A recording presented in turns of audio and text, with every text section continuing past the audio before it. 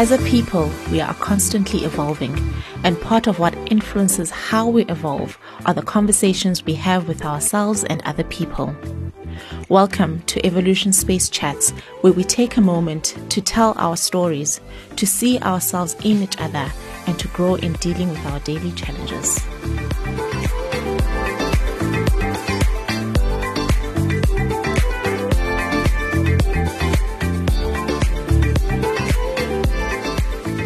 Hello, welcome to Evolution Space Chats with myself, Divinity Khoji. Thank you so much for taking time and joining us once again. If you're joining us for the first time, please be sure to follow us and subscribe and like and share with your friends and family. If you are part of the family already, we appreciate you being here. Now, often, because of the misconception about mental health and wellness, people suffer in silence and their conditions go untreated. We have just come out of Mental Health Awareness Month, and we continue to advocate for mental health as well as wellness in its all-roundedness, because we really want to reduce the stigma around mental health and around mental health illnesses. And we do this by continuing to share our personal experiences. Now, today with me, I have Nthabiseng. Hi, Nthabiseng. Hi, Sissy. How are you? I'm very good. I'm excellent. I love that response. I'm so glad you are at that point. And Nthabiseng will be joining me in having a conversation. Nthabiseng Webe is a mother, businesswoman, an attorney by profession, and the author of The Mending of a Broken Vessel. She has an enthusiastic approach to life, and one phrase that describes her is that she is a focused, productive, nurturing force that serves her community with exuberant passion. So you have very big titles that come with your name. You have worked very hard, evidently, but obviously your journey has not been easy. There's a lot that you've actually gone through, a lot of pain, a lot of rejection. Let's talk about where it all started. Here, I think you summed it up accurately. It hasn't been an easy journey. In the 45 years that I have lived, I think I've come to understand who Nthabiseng is over the last probably 5 years. And so it all started from childhood. I think we take in a lot of trauma, even from childhood, that we don't necessarily know or recognize as trauma. 100%. And for me, that happened. I come from a divorced parents' home. Okay. And that has a lot, in a lot of ways, contributed to the person that I became. Okay. And I became a pregnant teenager, and I always start at the point of my parents' divorce. Okay. Because when I go back and reflect on what went wrong, for me, I think that is where my desire and my quest for love, seeking a place where I can call a place of belonging, a place called home. And when I say home, I don't necessarily mean a house. You don't mean the four walls of belonging, a place where I could feel welcome and embraced and loved. It doesn't mean that I wasn't loved. Okay, so on that point of it not meaning that you weren't loved, you track your journey from the point where your parents got divorced. How was it before your parents got divorced? Could you tell that something's off here, or they're not getting along? How was home before that? I wasn't even around. Okay. I was at boarding school. So what I left was a household of 5 people. My 3 siblings and my 2 parents. And when I came back from boarding school, and come back, I mean when I was now going to school at home. Okay, you were moving back home. Moving back at home. That's when things were falling apart. So I came back right into the explosion of things. So I didn't really see things going off the rail. I just found the explosion going on. And for me, that is where I got lost. Nthabiseng got lost. The child got lost in all of that. And I want to make it clear, I don't blame anyone. I don't have any misgivings towards my parents in any of that. I understand they were going through their own journey. And we'll actually get to talk about how you got to that point of not blaming your parents, because a lot of children grow up and they're going through a lot of dysfunction in the family, and in them becoming adults, they actually blame their parents, and they're like, if you hadn't, or if you had provided a better home and a safer space for me, I wouldn't have turned up. So we'll get to speaking about how you actually got to that, because I think that takes a lot of healing in and of itself. So you're not staying at home. You come back home to study from home now, and you are coming into the situation, right into the thick of it, and you're saying that you got lost. I got lost because suddenly one parent doesn't stay at home with us anymore. So when you moved back, had the one parent already moved out?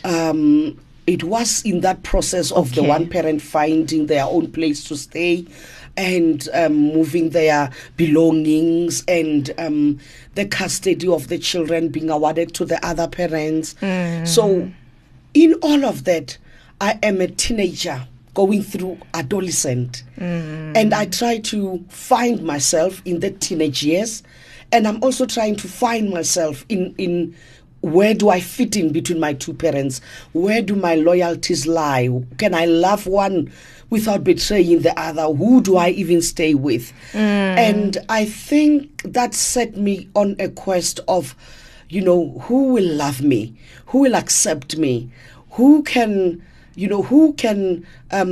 accept me without me feeling like I'm betraying anyone?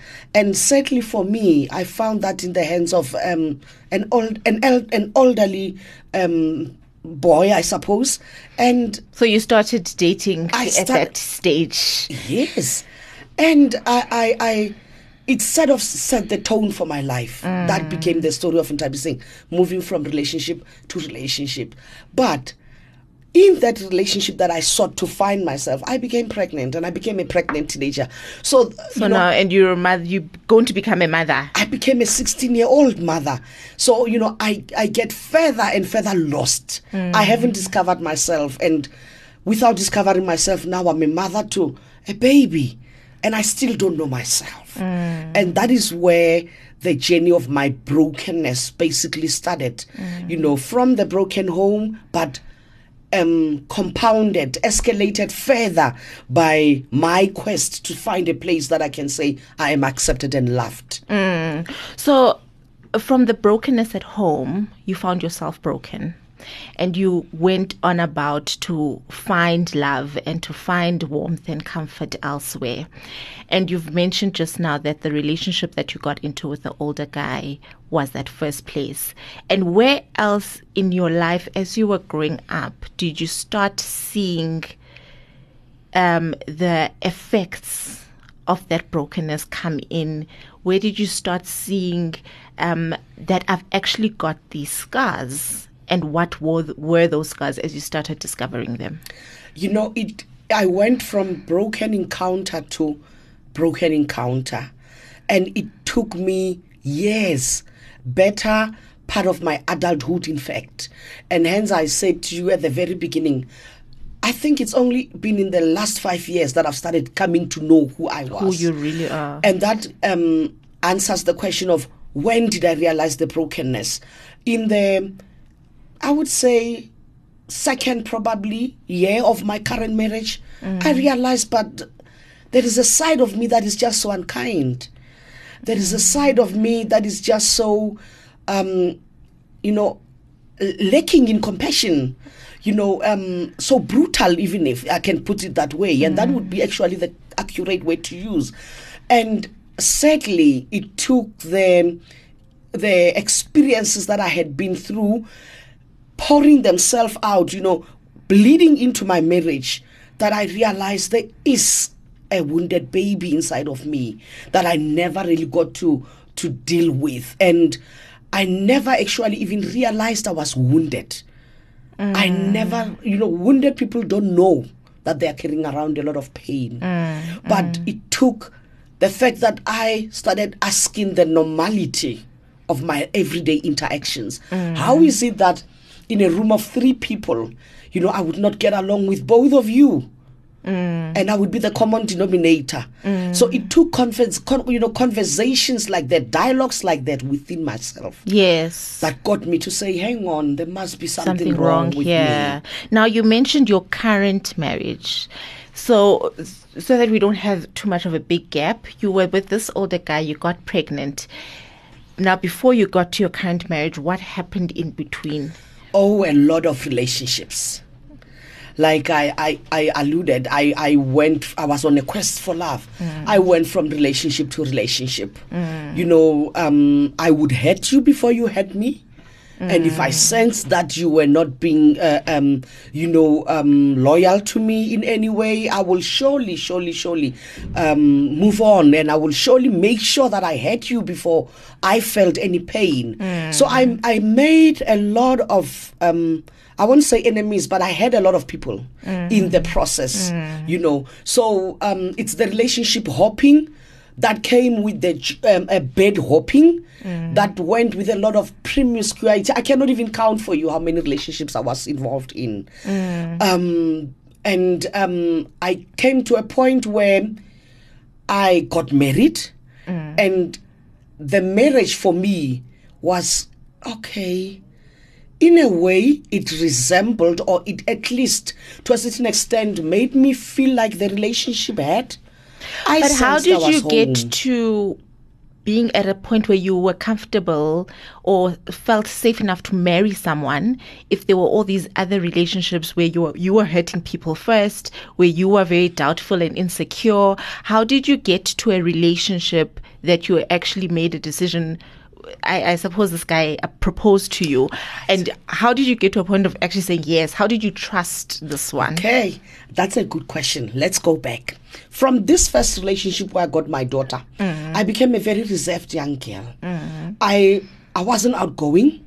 I was scared of the world. I felt I had a stigma of she has a child written over her forehead. That became my life in university. And when I completed my studies, just before I started practicing, I met this much older than the first one. And I think he presented a safe home because I thought, this one will not leave me like the father of my child had left me.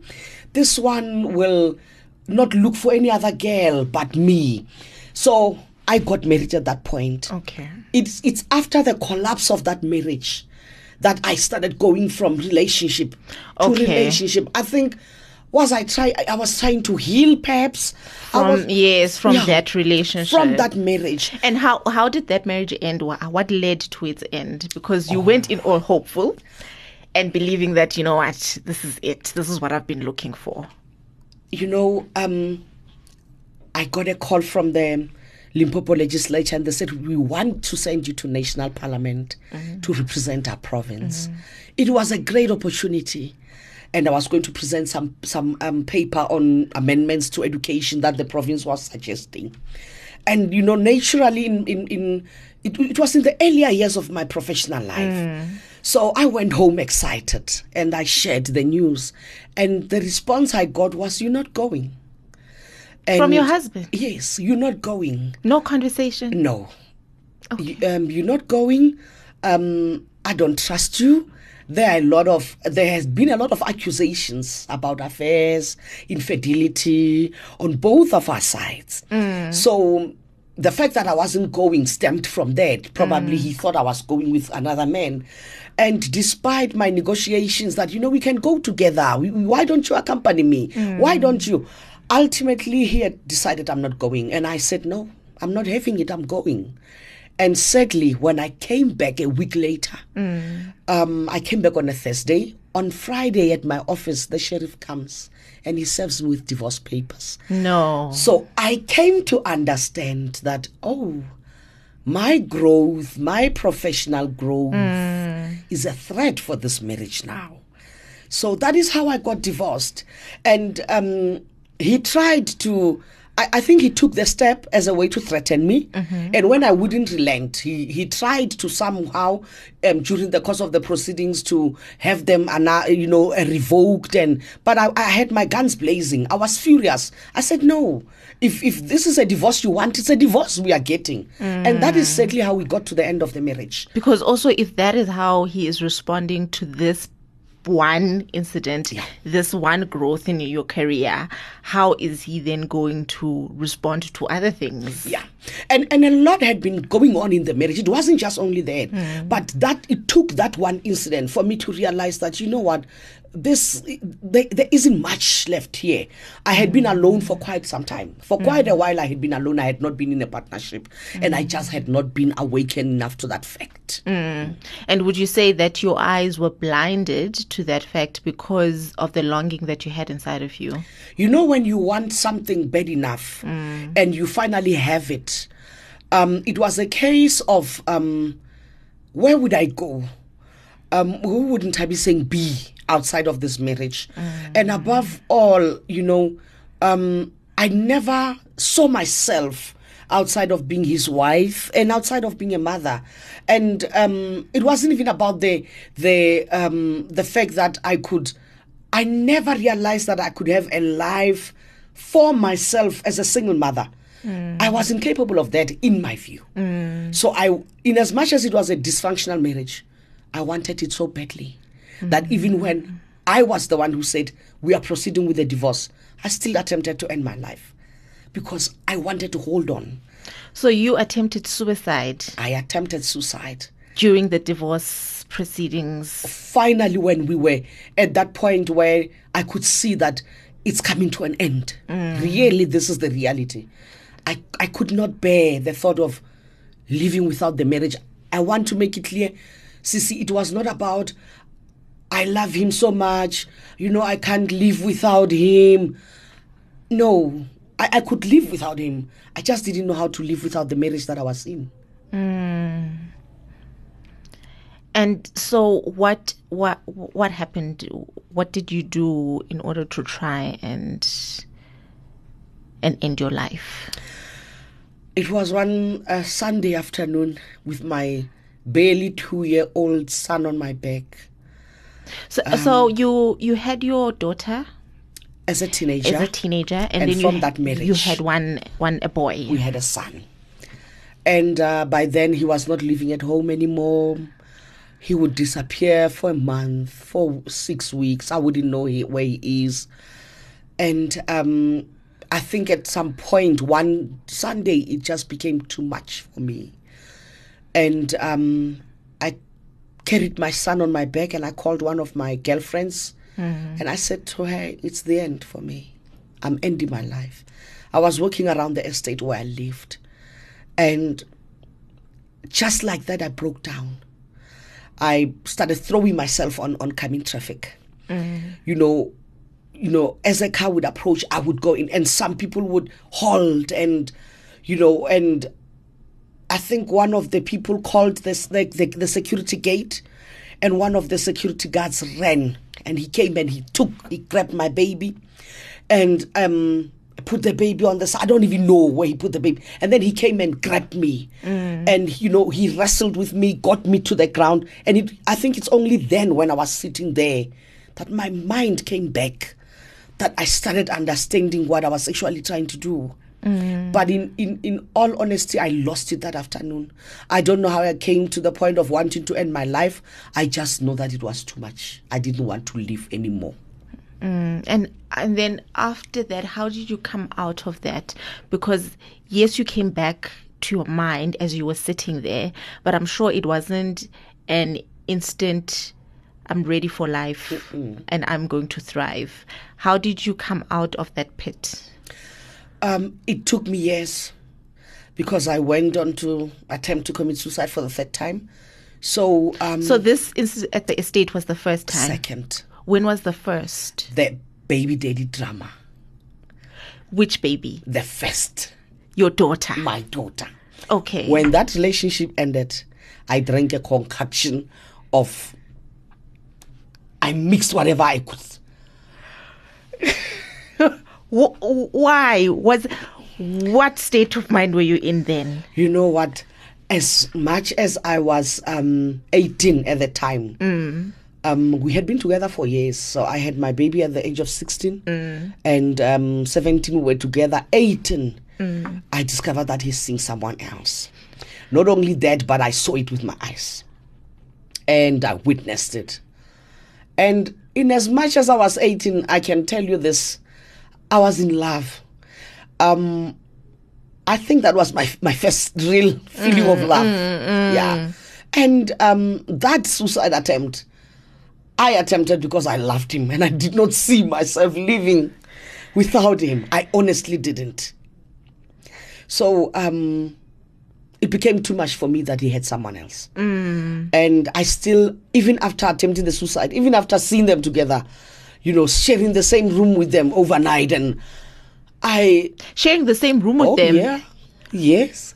You were. Okay. Please help me out. So Thabiseng is studying at the University of Pretoria. So now I'm wondering, but my boyfriend has never visited me. But I've never visited my boyfriend. So I kept pushing and pushing and pushing and pushing. And, he caved and he said, okay, you can come through.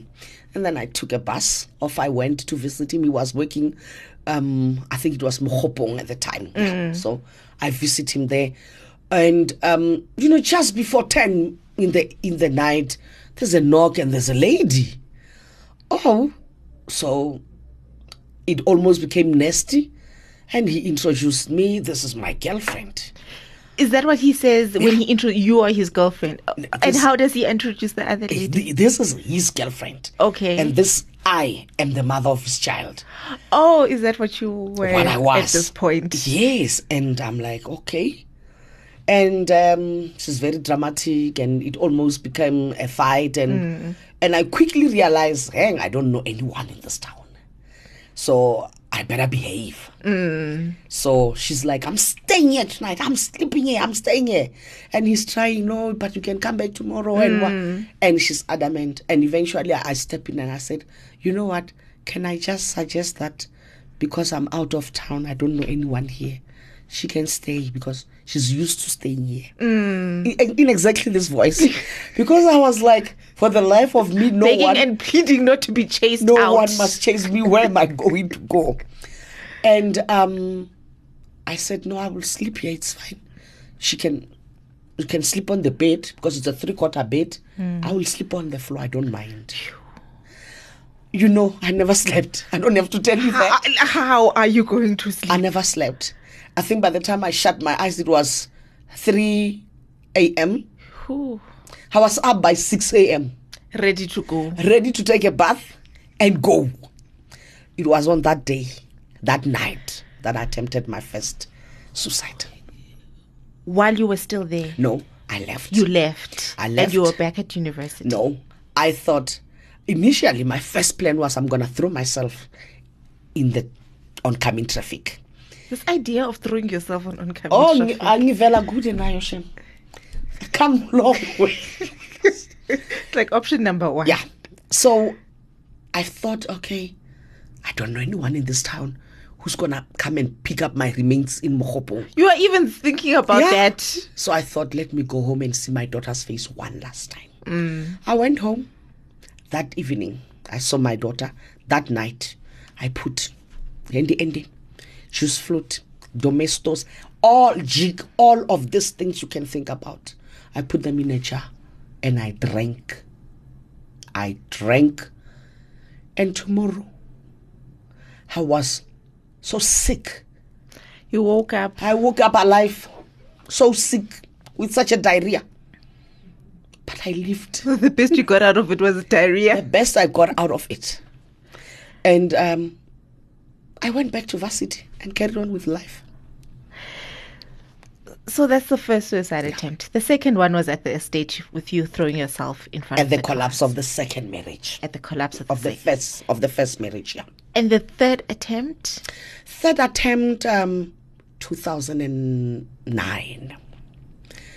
I'm a partner in a law firm. And my partners call me in a meeting and they say, it's on my birthday, 28th of January. And they say, we've taken a decision that we cannot work with you anymore. I'm like, okay, what is it? Can we not resolve it? And we go up back and forth, back and forth. The bottom line is we voted with 4 of us. So it's a 3-1, you out. So just like that, I lost my job. Staying in the nice suburbs, driving the fancy cars with the company credit card, being the friend that borrows everyone money. And here I am now, without a penny. My kids are now in the fanciest of the schools. How do I make ends meet? I didn't know who I was outside of my professional achievements, my material successes. I got lost. Who would Ntabiseng be? And the irony of it is I had no one. You know, the Ntabiseng who had everyone, who was the go-to girl. In her hour of need, she had no one. No one was there for you. So I couldn't face my life. I couldn't face going out there to the world as Ntabiseng, because Ntabiseng was always introduced as partner at so-and-so. You know, Ntabiseng who drives so-and-so. So when my financial situation got so bad that the bank was now, you know, auctioning the house and the cars were being repossessed, and I just could not take it anymore. So I overdosed. I didn't overdose. An overdose is a mistake. I took those pills and I drank them. I attempted to end my life. And you woke up? The Mediclinic. Did somebody find you? How did you get to... Do you know how you got to... I don't even know how. That's a part I never even asked anyone.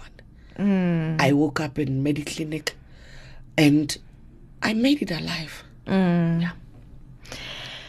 A lot of shame, a lot of judgment, even self-judgment for yourself. The suicidal attempts. Did you ever seek any professional help? Did you ever go see a therapist or go for counseling? When I was going through my second divorce, an elderly lady that I respect so much said to me, you cannot get through with this divorce if you have not forgiven him. Make sure that by the time you end this marriage, you have forgiven him. So I started seeing as a therapist at that point in my life. And when I became suicide, when I acted on the suicidal thoughts that I had, I immediately, started going for seeking clinical intervention. And my mom was one of the most authentic voices I needed to hear. My mom is very staunch, she's very strong and harsh as well. So my mom never said to me, "Hi, yo, ngwana ka bathong." My mom was like, "Hey, you want to end your life? Hey, you want to wena? For mamang, outside in Rafuso. Yo, I ain't saying out chabi. Hey, mutona tabalwena oh. He doesn't care. Can you not face your reality?" And she immediately said to me, "Hey, get clinical help. Get clinical intervention." And I did. And to this day, if I feel that I'm in any way challenged, I don't hesitate. I go for clinical intervention. I'm not even afraid of the stigma. I'm not even afraid of the judgment, because mental unwellness for us, particularly black people, it's such a taboo. Seeing a therapist, they think we are hlanya. But if I compare it with my white counterparts, they go through life with a therapist. They don't wait for problems. If they just want to talk, they go to a therapist. So that is at the point where I'm at now in my life. Where you are able to say, I need help, and I'm going to go and ask for it. Yes, and I talk. If I feel that there's something heavy weighing me down, I don't wait for someone I trust. I'm very good to me talking with strangers. It's my auntie. I will just find someone I don't know. I don't mind. I sit in a park with someone I don't know and I start telling them my story. And by the time I leave, I know for sure they won't remember my name. They are so exhausted from the hour or 30 minutes I spent blabbering. It's unlikely someone will point a finger at me and say, it's that girl. They forgot me. And so you got to writing your book. And the title of the book is The Mending of a Broken Vessel. What made you decide to pen down? It was a spiritual revelation, really. I'm born again. I love God. So some servant of God said to me, God wants you to write a book. And I listened to the voice of God. I hearkened to it through various people, through prayer when I'm praying. And I hear God speaks to my spirit, plants a seed in my spirit. I listen.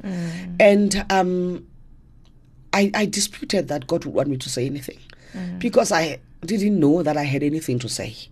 I didn't know that my experiences, cumulative years and brokenness that I'd experienced can be a tool for somebody's healing. So I just was not motivated to write. And then lockdown happened. I wasn't going to court anymore. I was sitting at home and I said, let me give this thing a try. Must write the book. Let me write. Funny enough, I started writing about my primary, my school years and what happened in my family. And the memories just started flooding back. Everything that I had suppressed, everything that I thought I was over, everything that I thought I didn't need to deal with, every pain that I'd experienced started coming back. And I started feeling it as if it happened yesterday. And I started crying over it.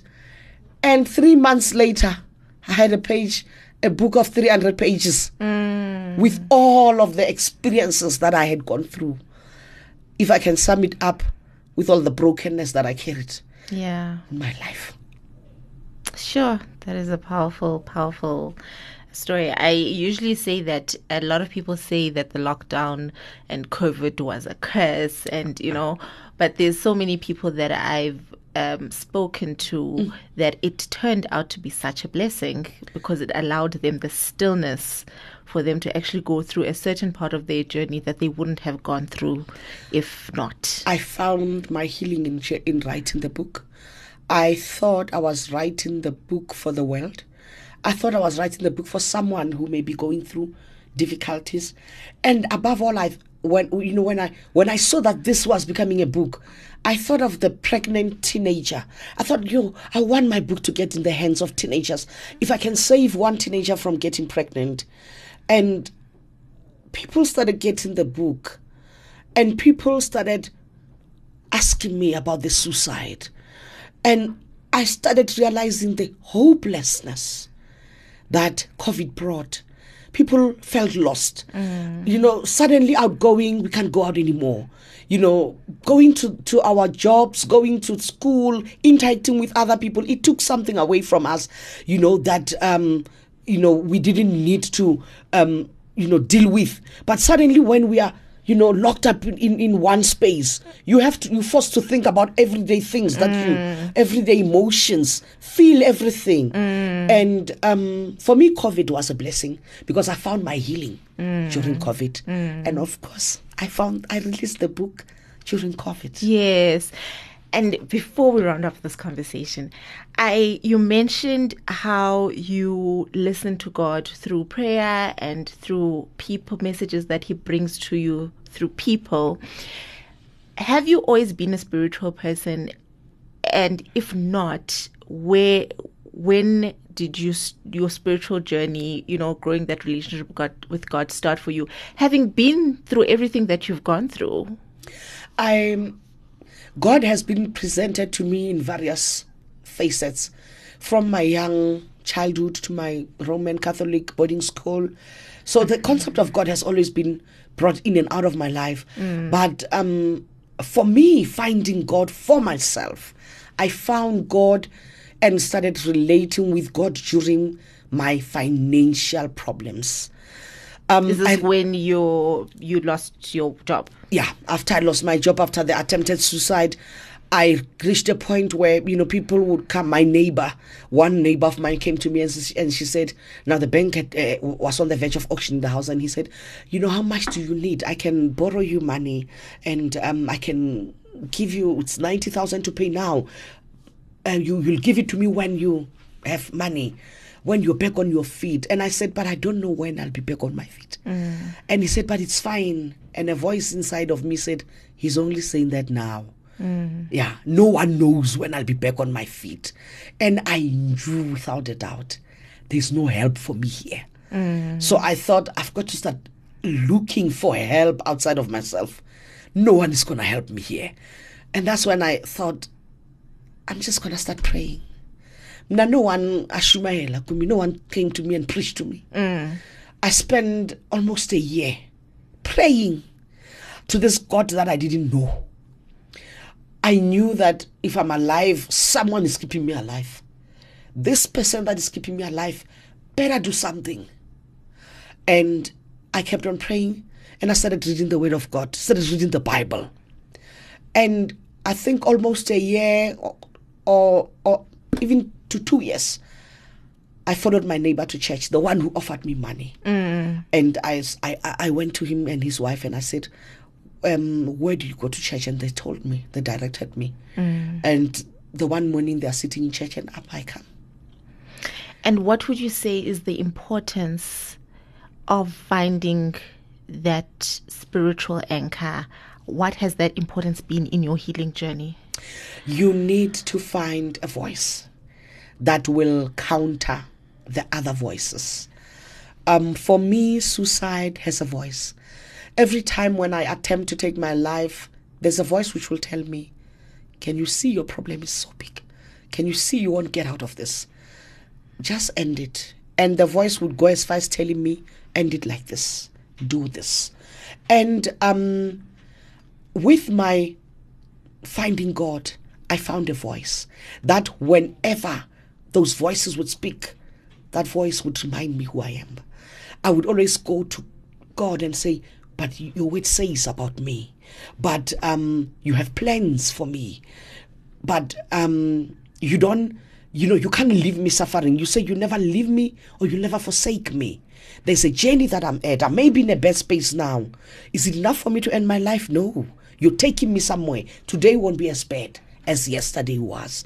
And finding that one thing that counters the voices for me has been a lifesaver. I go through challenges now.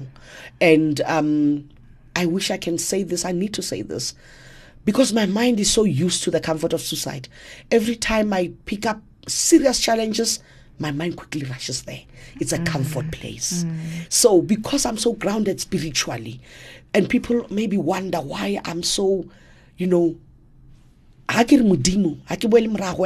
I hold on to God and I say God, I mean it with every fiber of my being. It's because He's the voice that's keeping me alive. Not so long, I think some 2 months back, March, the end of March, I had suicidal thoughts. And because of where I am now, because of the voice that speaks louder than any other voice in my life, I can look to God and hear Him speak and says, it's not the end. Look at everything that I'm doing around your life. You've got to go and speak. You've got to tell people. You've got this and that. And that's where one of my movements, Choose to Live movement, came to birth. That's why I go around and I speak openly about my suicide attempts, because for the life of me, for the glory of God, someone out there must listen. If we save one person, if we save 2 people, it's okay. And speaking about saving people and saving lives, we spoke earlier on about how a lot of adults realize now in their adult life the traumatic experiences that they went through when they were younger. What would you say is the best way for those adults? Now we're speaking to the adults who have gone through traumatic experiences in their upbringing and in their childhood, and they have those young little children still hurting and bleeding inside of them. What would you say is the best way that they can hold up space for those little children, hold up space for themselves now, so that they can live wholesome lives? In as much as it's so uncomfortable, be willing to open the door.